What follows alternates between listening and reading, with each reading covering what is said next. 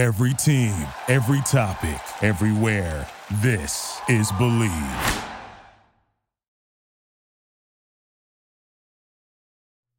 Fellow Falcoholics, what is up? Welcome to another episode of Falcons Trench Talk here on the Dirty Birds and Brews podcast. I'm your host, Kevin Knight, at Falcoholic Kevin, joined by my co-host, he is Jordan Watkins, at Big75 Fella. We're here for week 10, and things have obviously not gone as planned. Falcons in the midst of a 3-game losing streak. I don't think anyone's most pessimistic projections did they have the Falcons going into the bye at 4-6 when they were 4-3 going into this stretch of games, which included the gauntlet of the Titans, the Vikings, and the Cardinals, and what was the other one? The Commanders. Commanders in there. Yep. So, this truly difficult gauntlet where the Falcons have gone 1-3 against, it's bad luck. It's a bad look, Jordan, but if you guys have watched the post-game shows, you know how we feel about it, but we're going to talk about it some more. And of course, no one better to do that with than Jordan Watkins. Jordan, how we doing today? Well, first of all, I feel so honored that you said that. I'm all right. It's just, now we're at a situation. Hey, we're at the bye week. Honestly, too, I know I've been one of the forefronts for a long time about the Arthur Smith questions around him and how he operates. Look, I mean, it pretty much came out in that Jeff Schultz article, right? He's not going anywhere. So you're not getting that from me anymore. And now it's more so about what can I hope to see from this team going forward that can still bring at least some sense of optimism. So that's I'm just saying that now. You're no longer going to hear the Arthur Smith needs to go. He's not the guy. That's not me anymore. There's already pretty much been set in stone unless things really go south and we finish with a 4-13 record. So you won't hear it from me. That's not how I'm going anymore. Yeah, I mean, I don't think either one of us seriously thought that there was any chance of him getting fired mid-season or at least during the bye week. I know a lot of fans have been pushing for that, and it's your right as fans to call for people to be fired. That's one of the most fun things you can do as a fan when things are going terribly. I understand that completely. But knowing Arthur Blank, we know that that's very unlikely to happen. He just doesn't do that. Of course. But I do understand it from this standpoint. There's another team coming into this year, and I'm not saying this to say that the Falcons had Super Bowl aspirations this year, right? Not doing that. Yeah. We did have aspirations, and I guess technically just based off of how the division looks, still do have aspirations of winning the NFC South. But there is another team out there that they made changes, right? Not changes to the head coach, didn't fire the head coach, but there's a team that had Super Bowl aspirations coming into this year. They just made changes, right? Talking about the Buffalo Bills. They changed their offensive coordinator, right? So now, but here's the thing that's interesting to me, right? In terms of when the change happened and how they looked when it happened. So shout out to Mina Kimes at ESPN. She does a phenomenal job. She had this tweet earlier, or post, sorry, I don't want to get us in trouble. Bill's offense through week 10. Yeah, that's what I'm saying. I want to be careful. Bill's offense through week 10. Third in DVOA, first in success rate, third in EPA per play, fourth in QBR, third in yards per play, second and third down conversion percentage, and third in red zone efficiency. And they made a change at offensive coordinator. It sounds pretty good. It sounds like the offense wasn't the problem to me, but I mean, well, the thing is, to an extent, the Bills are in an interesting situation. I know they have a lot of injuries on defense. Tre'Davious White, I think, is out for the year. Milano's out for a while. It's a huge one. A lot of the big time dudes are out and hurt. But the offense, the big problem has been Josh Allen turns the ball over. Yeah. So, there's certain things that you can't really change that. I just found it interesting, though. I want to make the comparison of that's a team that they have some aspirations. Obviously, they're falling short of what they need to do. Again, they didn't fire Sean McDermott, but they did make a change in terms of the play calling or the hierarchy of it.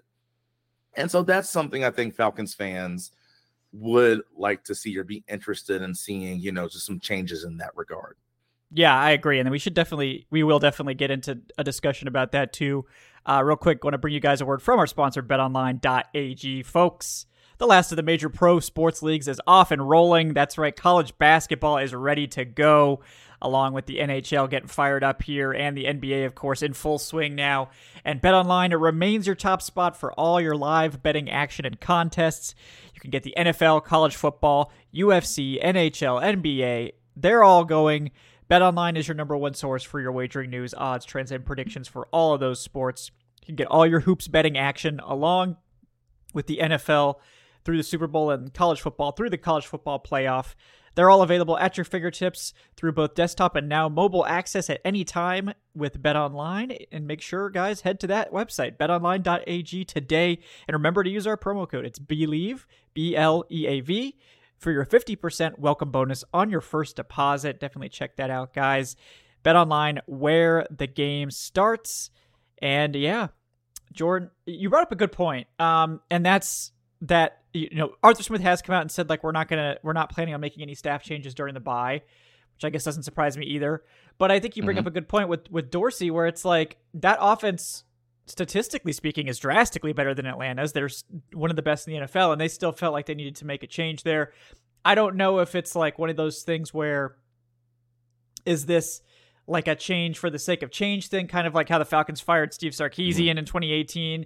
Will this be looked back upon as a mistake, or is this like something to spark a change on the offense? And it's really hard to know at the time, but as much as fans don't want to hear it, it's very rare that a coach firing actually sparks some sort of significant change. Now, you can see a lot of times there's a bump, like what we're seeing with the Raiders right now, sort of like, I forget what's the terrible phrase? Pierce. Yeah, what's the terrible phrase they use? The dead cat bounce or something like that when you fire a coach and you win a couple games. It's a terrible phrase, but whatever you want to call it, probably something.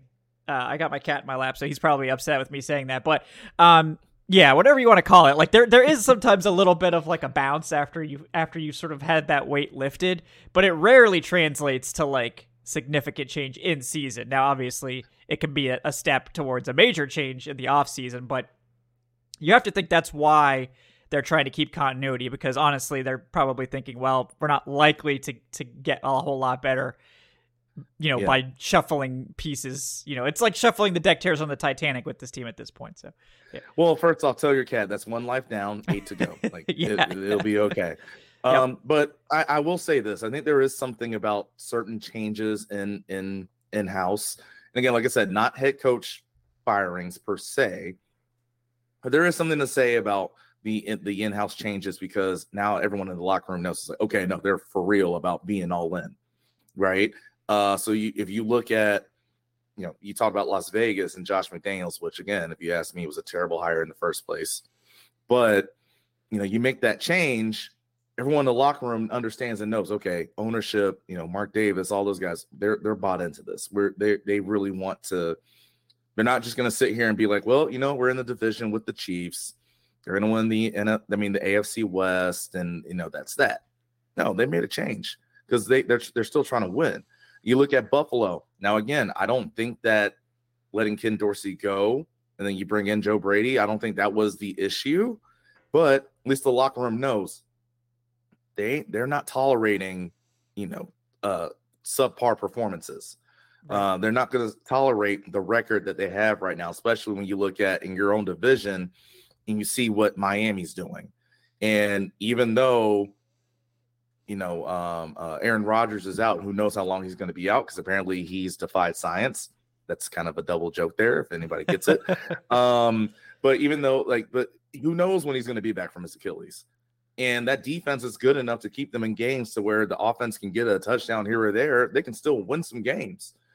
Like as crazy as it sounds, and I know like it was a bad game per se, that Sunday night game, the Jets are still in that division, division in terms of, or at least in the wild card race, right? Yeah. So, if you make a move like that, everyone in the locker room's like, hey, we got to stay 10 toes down, because the front office is showing they want to win. And I think that's where a lot of us as Falcons fans and people that watch the team, where we come in, and that's where we talk about it in terms of, if you see a move or you see something that shakes some things up, just remind that locker room again of like, hey, what we're doing right now this isn't acceptable. You have a head coach, again, he's supposed to be an offensive minded guy. We knew all about the run schemes and this and that, the other, but obviously like putting up the points per game that we're doing isn't good enough. Having possessions that start at the 14, the 1, and I think it was at the 24, I want to say, in the last 3 weeks, and only getting field goals off of that isn't good enough.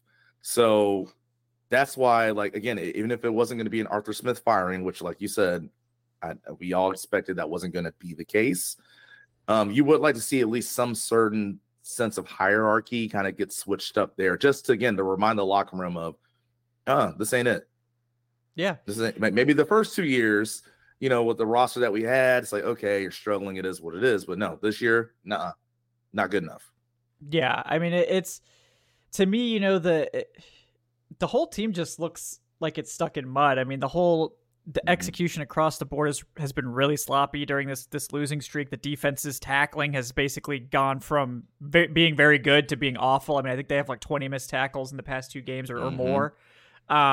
And that's like that was like half of their total going into this 3-game stretch they've had in like the last 2 games. So like, the whole team looks, I won't say it's not disinterested, but it's like everybody's screwing up. Everybody is making mistakes.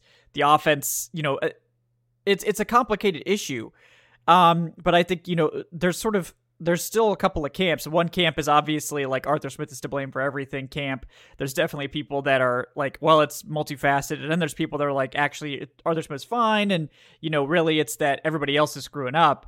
And it's in the middle, obviously. Like, it's never going to be all on one guy or another or whatever. But what I will point to I'm glad you said that. Yeah, it's never just one person, ever. Like, I hope people understand that, right? Like, I'm not, this is all on Arthur Smith. I'm a multifaceted guy. But I also understand how this all works. Like, if things go wrong, things go south.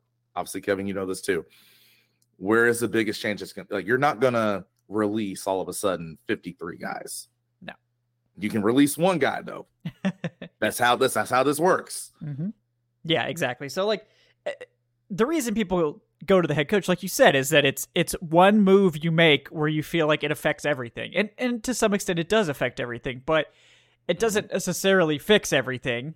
It can cause a whole other set of problems depending on what you're doing. So it's not that simple ever, but sometimes it can be a boost and sometimes you need to do it. And of course, this is a question the team will be asking at the end of the season, depending on how it goes. But to me, the head coach, he's the offensive play caller and the head coach. So you have to think his purview is mostly on the offensive side of the football. I think we all know that. The defensive issues, it's like, I don't know who to blame when the tackling goes to shit, because it's like they were tackling great in the first, 7 games of the season, and then all of a sudden over the past 3 they've struggled. So it's like I don't know that you can blame the coaching staff for guys forgetting how to tackle, like, or just I mean, maybe they're trying to do too much. Like I don't know what's going on exactly with that, but pretty much everyone has started tackling poorly. So, and again, I think it points to like the whole team feels like it's stuck in a rut, like they're just in this malaise. So maybe this is a scenario where the bye week is just coming at the right time and it's like, okay, we can reset and get back on track here. But what I was gonna say with regards to the head coach is, especially when he's in charge of the offense, is there's a lot of problems with the offense that we've talked about, right? Like, we don't particularly like the play calling, the red zone play calling. It has gotten better over the past 2 games, I would say. Like, they have improved their red zone rate significantly. But, they've been helped out by a lot of penalties and going against some poor defenses here in the last couple of weeks. So that's part of it. But, a lot of people are saying, the route designs aren't creative and they're not creating any separation or spacing. And that's true. That's 100% on Arthur Smith. And then people are saying, well, the receivers are running lazy routes. And like, it's kind of, I mean, yeah, I would say that the routes for some of these guys aren't great, but I wouldn't say that, I would say the bigger issue is there's just not a lot of natural spacing with the route combinations to begin with. So like, if you don't run them perfectly, it's going to look muddy because it's just, I don't really understand some of the concepts they're running. I mean, I'll leave that to the people that study passing games because it's a whole field, it's something that really takes a lot to get into. I'll leave that to like JT O'Sullivan and those guys, but yeah. And that's the thing. Yeah. But those it's are like the guys that are saying it. It's not us. It's them. Don't ask me to tell you, why this particular situation is good against this or that. Like, I mean, we know, I know a fair amount, but I won't consider myself any sort of expert on, passing game concepts and how they relate to X, Y, and Z and all that. we're more informed than the average fan, and we like to give our takes, but we don't represent ourselves as offensive coordinators that are going to break down, every aspect of an offense and be able to tell you every play call. But when it's not just one player that's like, if it was one guy, it's like, oh, well, Van Jefferson's slacking on his routes, we should bench him. Mm-hmm. Basically, they're saying like, oh, well, every single player in the offense is running poor routes. Like Kyle Pitts is running lazy routes. Drake London's running lazy routes. Everyone. So if that's the case, isn't that just an even further indictment on the coaching staff? Because there's no way all these guys just forgot how to run routes. Like, so you make a really good point there, and I want to make this clear too. Obviously, my knowledge and experience is at the line of scrimmage, right? That's why we have this whole thing, trench talk. Mm-hmm. So I want people to understand. A lot of times when I'm saying something about routes and route concepts and spacing, I'm not doing it because of what I know, just, inherently. I'm asking other people who played receiver, who played corner, who played quarterback, what do they think about this offense? And what do they think about the spacing? And once they tell me something, and it's like, oh, here's the reason why this doesn't look this way or that way. It's like, okay, and I keep that in mind, right? It's the same thing as if you go to school, you might go to school one day, and I'm just using this as an example. You might not know how to do multiplication, right? Like I'm just gonna do it like one of the very basic forms of math, right? But once you see somebody else do it, someone teaches it to you. After a while, and you get certain reps with it, like maybe the first couple of times, right? Like let's say you have a 4 times 8. You might have to go to the teacher the first time. Is this 32? Yes, it is. Okay, cool. So I know what that is. Then you go back again. 7 times 7. Is that 40? No, it's 49. Oh, okay. I see where I messed up. I see where I got the difference. But after a while, once you get more and more consistent with it, and like more times you're right, that's when you start speaking on it. And that's, how I've kind of gotten to this point. Now, again, I'm not perfect with it. I know that. But when I'm saying certain things, because I'm learning it from people who really do know this stuff, right? Yeah. And same thing that you, Kevin, like you brought up JT O'Sullivan. I'm never going to know as much about running routes and running concepts as JT O'Sullivan will. I won't know it as much as Kurt Benkert. I won't know it as much as Kurt Warner and a lot of other people who have played this game on the offense, and especially quarterback, that I will never be able to talk about this offense and route schemes and concepts as much as they do. But what I will do is I'll listen to them. Yeah. And so if all of a sudden, let's just say next week or in 2 weeks after the Saints game, if they were to come out and say, oh man, like I saw some changes in what Arthur Smith is running, and this is so great, I'm going to say like, okay, no, that makes sense. I see where they're coming from. But until then, it's no, I got to be critical of it. You got to be critical of it. That's just how this works. Yeah. Yeah. And it's like, neither of us played quarterback. We don't understand the total complexity of it. That doesn't mean that we can't listen to other people who are informed and talk about the things they've brought up. And I think that's important to bring in. We're not just giving you our perspective. We're giving you our informed perspective from, consuming other content creators, other people that are doing great work out there. And I think that what they're saying makes sense, and I think it's legitimate, and, it shouldn't be ignored. And I think that was part of why, Arthur Smith's comments toward Kurt Warner were so problematic, because it's like, are you really questioning Kurt Warner's ability to evaluate a passing offense? I mean, we're talking like one of the GOATs here, not that like, I'm surprised he would not take, criticism to his scheme kindly. I mean, as we've said many times, you have to have a big ego to be an NFL coach, especially an NFL head coach. There's no other way to survive in this league. So it's not terribly surprising. It wasn't even the fact that it was Kurt Warner. It's the fact that it was a repetitive message from a lot of other people that have had at least NFL experience like Kurt Warner's had. Yeah. That was, I think that was kind of the thing that really bugged people and rubbed them the wrong way. But I do want to say this, and this isn't about coaching. This is about the players. I was disappointed in the run game. And I get it. We put up a good amount of yards in this game, right? But why I say I'm disappointed is because, you go into certain games and you understand certain matchups, and you think, okay, this is where you should dominate. And again, I'm still waiting for that true Falcons game of, remember last year, we went into games, we always felt like no matter what, even if it was Mariota's quarterback or Ritter the last couple of games, we can rely on this run game where it's, hey, we're going to run the ball and there's nothing you can do to stop us. Now, obviously, this is an Arizona defense, as we've talked about before, not good. Yep. And I wanted to come out of this game that sense of feeling of we just physically dominated them. Yeah. And then, of course, I think they had 2 D-line injuries in the game as well.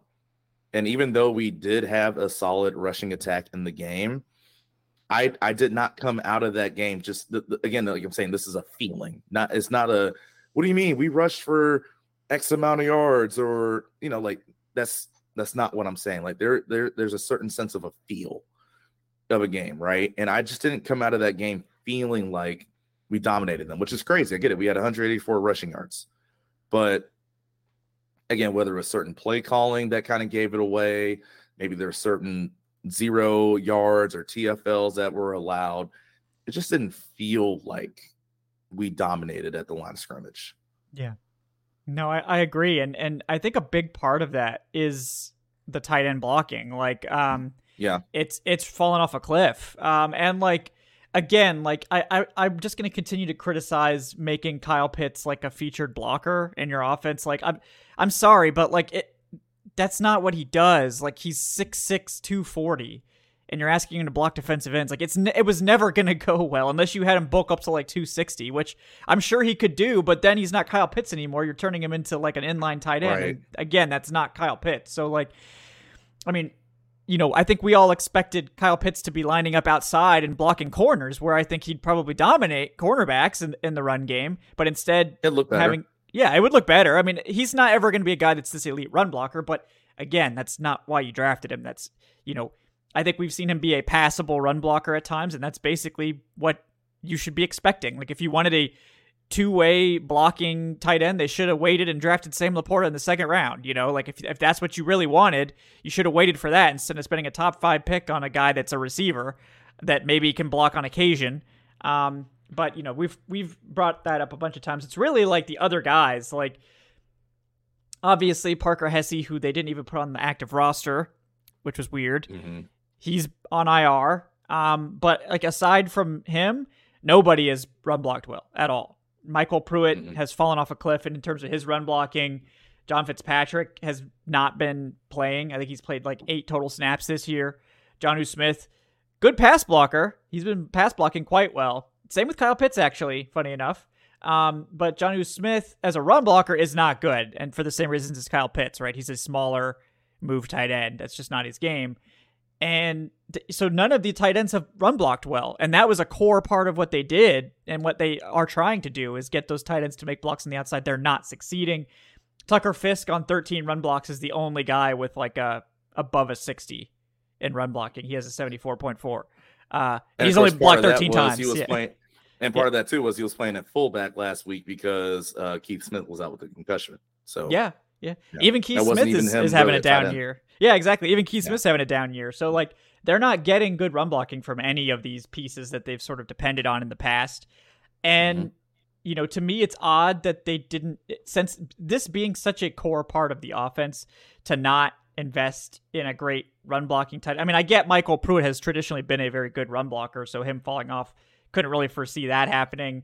But like Parker Hesse, that it didn't even seem like he was really in their plans, weirdly, like since he was on the practice squad and they were, maybe they were playing some kind of game with that. I don't know. But, he goes on IR and all of a sudden your one blocker is Michael Pruitt and he's not blocking well. So now you don't really have any answers there. I think that's a low key reason why the run game is struggling a lot, because you look at the offensive linemen and like they haven't been as dominant outside of maybe like Lindstrom and, Drew Dahlman. The other guys haven't been as dominant as they've been in years past, but like they've been fine. I don't know that the offensive line itself is run blocking terribly, but they've lost that edge at tight end. And I think that is, especially on the outside zone stuff, that has been sort of one of the keys that maybe has come into focus after sort of seeing this over the course of the first 10 games. And so you saying that's what gets me again back to the point that I was saying earlier, or I've said for a few weeks now, in terms of letting or putting your players in a position to succeed. If you can turn on the tape and you see your tight ends are struggling on the outside, again, let's do some more things up the middle. Let's the inside zone again. I love seeing Bijan hitting the hole and just going, right? Yeah. Even if you go back to last year when Cordero had a lot of his touches, a lot of big gains, it wasn't wait, go. It was go right away. Tyler Algier, same thing. We've seen some of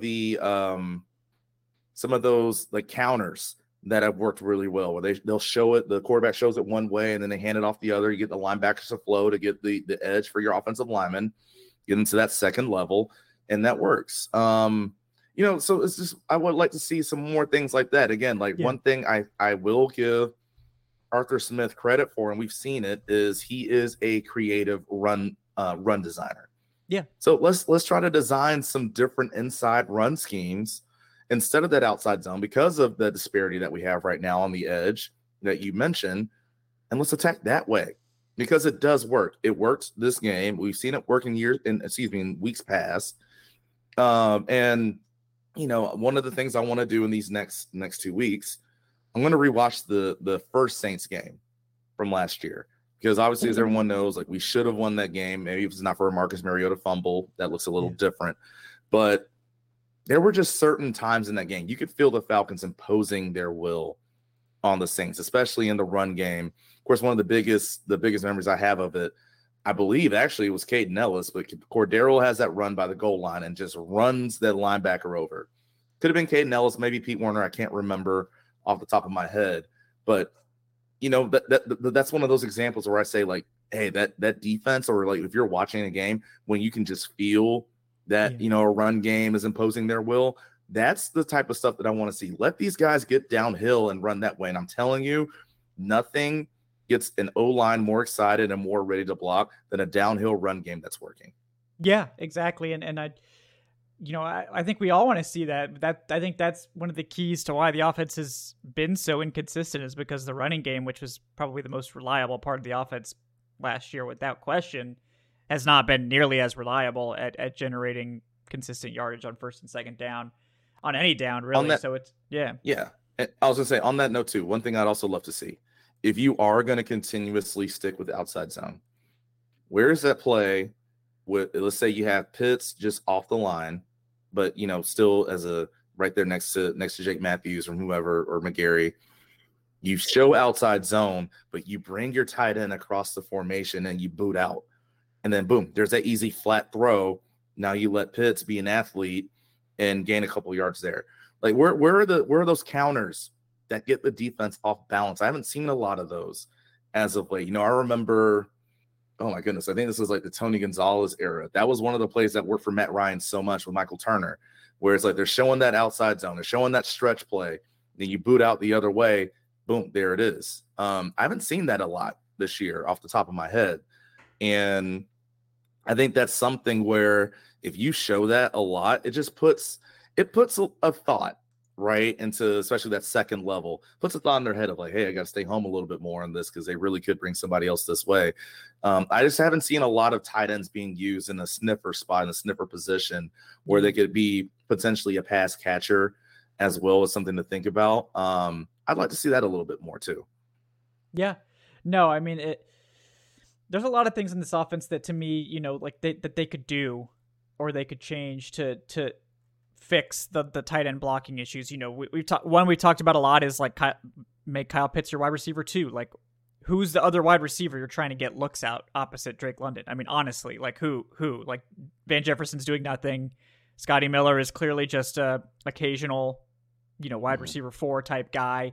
Mac Hollins has been more or less relegated to Drake London's backup, and unfortunately, when he had a chance to play that role, he immediately got hurt, so that sucked for him and for the Falcons, who had nobody to play that role without Drake London and Mac Hollins.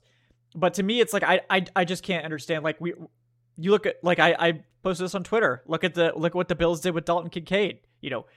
On his touchdown, it's like, oh, had him lined up outside, and what do you know? They created some space with these routes, and Kincaid streaking down the sideline and wide open for a touchdown. Obviously, the route combination created a nice coverage bust there, so he was wide open. But to me, I don't see why we're not even giving Kyle Pitts opportunities to make those types of plays. Like, there's no creativity in his usage whatsoever. He's basically been relegated to just being in line, like almost just huge majority of the time in line or in the slot.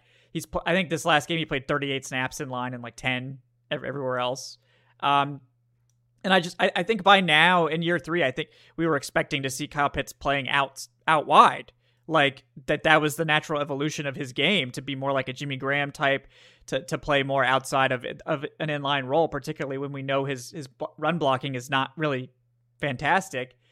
And I think the other side of that coin is that you can still use 2 tight ends. We know they want to, and they have 2 good ones in Jonnu and Kyle Pitts, but these aren't like your blocking tight ends.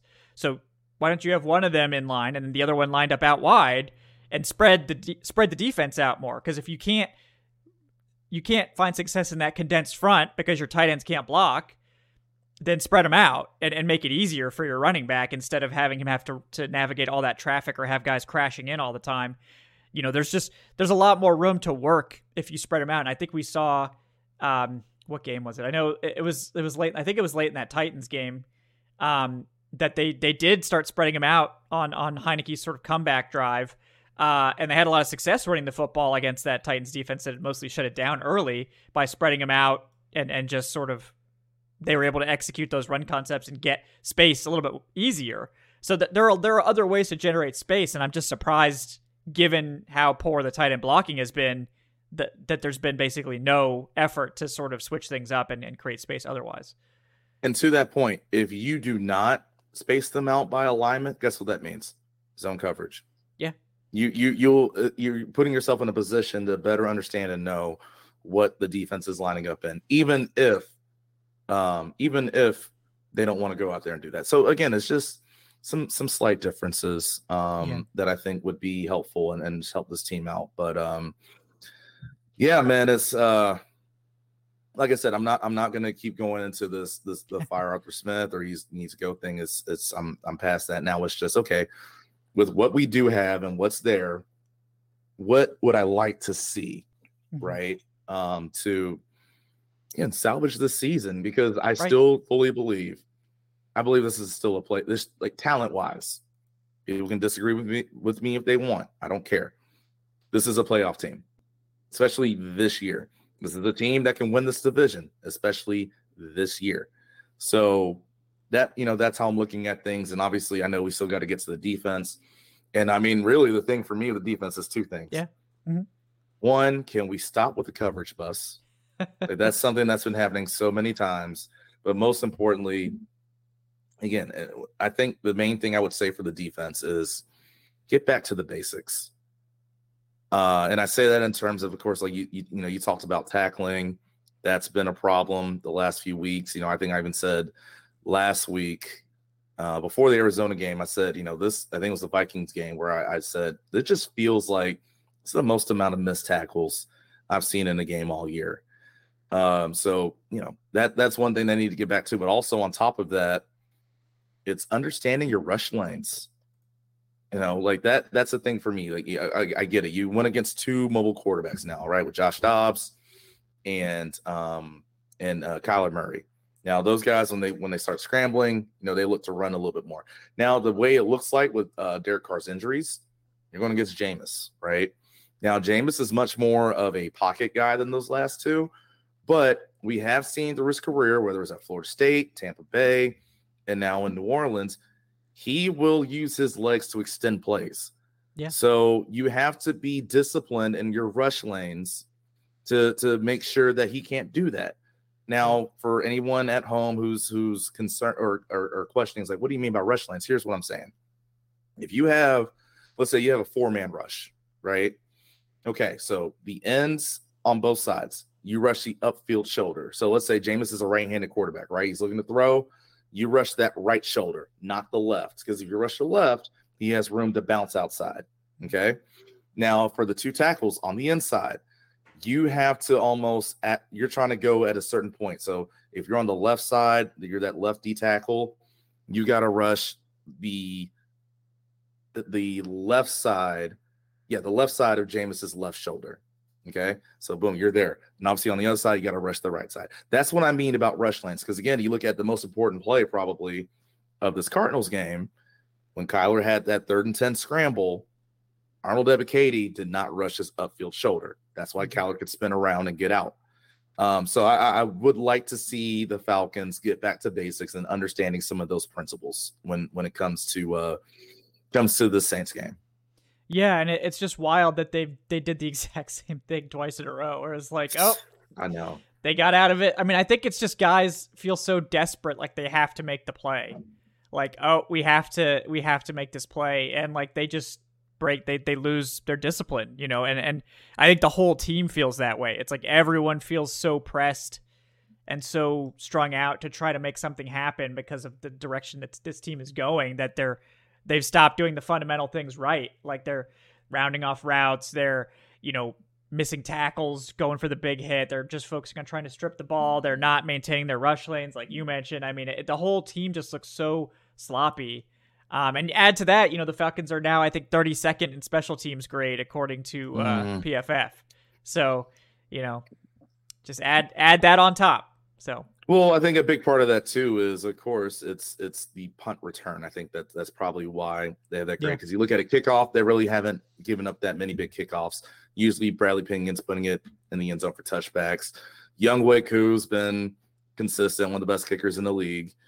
What else is there? I mean, you know, punt. Obviously, they gave up that big return to Dortch in that Cardinals game, but for the most part, they haven't given up big things. Now, I would like to see Pinion be a little bit more consistent in terms of his punt depth and where we're changing field position. But the main cause that you look at things as to why they could be that low is because they don't get anything out of the punt return game. Yeah. And not only do they not get anything in terms of yards, they give up a lot of yards. Yeah. So that's kind of the disappointing part, and I can understand that, you know, that's why they're there. Yeah, exactly. So it's like we're just seeing, you know, and it just to me comes back to the coaching. It's like if the whole team feels dragged down by this stuff, if all phases are struggling, you know, players across the board are having sloppy mistakes and all this stuff, you know, it's easy if it's one player screwing up, you know, when it was just Mike Hughes, it's like, oh, well, maybe it's Mike Hughes is the problem, or, you know, maybe, you know, Richie Grant's the problem in coverage. He's having all these coverage busts, or, you know, maybe, you know, it's Bud Dupree who can't finish a sack or something like that. Like, but it's everyone. It's like, oh, Arnold Ebiketie's joining in, and there's even Calais Campbell's missing a tackle, and like, you know, like everyone looks sloppy. Everyone looks out of sorts, and you know, it to me that just I don't know exactly what it means, but it looks like a team that's just sort of floundering. That, you know, it's in disarray. Like this team is in disarray from top to bottom, and I think, you know, people are like, oh, well, the players are messing up. It's like, well, you have, like, there's nowhere else to point. If every player is messing up, it has to be coaching to some extent. And like, obviously, Jerry Gray's not telling the DBs to miss a tackle or coaching them to do that. It's not that simple, but it's more like, why is everyone making mistakes? Why is the team look so undisciplined? And that to me just goes back to that. So yeah, no, that's right. It just feels like, to an extent, everybody in that building is stressed. Yeah. And here's what I mean by that. And I'll put it in terms that I think everybody can understand, whether you play football, not football, organized sports or not. When you get stressed out by something, you know, you overthink certain things, and you overtry to do certain things. And when you overtry it and it doesn't go right, well, guess what? That just makes you want to try even harder. And when you try even harder, you get more frustrated. It's like, oh my goodness, what's going on? It's not working. Like you panic. And you almost do the things that even the things that you do every single day that are just kind of routine for you, they don't feel routine anymore. That's what it kind of feels like with this team right now. It's almost like, you know, when SpongeBob didn't know how to tie his shoes. All of a sudden you can't tie your shoes, and everything else just goes kind of off the rails, right? Yep. And that's what it kind of feels like right now. Where, you know, again, you look at their first 5-6 weeks of the season, we were talking about how great of a tackling team this defense was. And we're talking about the pressures. Well, the reason why pressures were there is because people are at least disciplined in their rush lane. So people aren't scrambling and, you know, getting here or there. Like, for example, again, and this is where I say, like, you know, you have to look at pressures in terms of context. I'm sure the Falcons probably got a pressure for that Kyler Murray first down scramble. Did. Yeah. You know, so, but it's like, all right, cool. You got the pressure, but you also gave him a first down. So that's not a good pressure. So it's just one of those things where, again, I like I said, I just want, hopefully the bye week will allow people to decompress, get back to basics, Because I think if you come out in the game, and now this is a a very good opponent that you're going up against. I don't care what the record says. It's a very good opponent, divisional rival. They hate them. I mean, they hate us. We hate them. If certain things go right early in the game, I think everybody will just kind of deep exhale and say, oh, yeah, this is who we are and what we can do. And you get back into letting the routine things be routine again. Yeah. No, I mean, I think at this point, like they desperately need this bye, and they don't have any more room for error. Like to get back to a winning record, you have to go 5-2. So they blew all of their chances to have, you can afford 2 slip-ups over the next 7 games. That's not a great setup. Now, that being said, it's not like it's a murderer's row you have to play, but it wasn't a murderer's row the last 3 games, and they lost all of them. So you got to play the Saints twice, who are probably the best team left on your schedule, and they're not very good. And, are probably going to be without Michael Thomas and Marshawn Lattimore for at least the first one of those games. Mm-hmm. And it seems like Carr's probably going to be back for that game, but who knows? Be careful about that Jets game, though. That defense is, I said, I get it. Yeah. The offense might be what it is with Zach Wilson.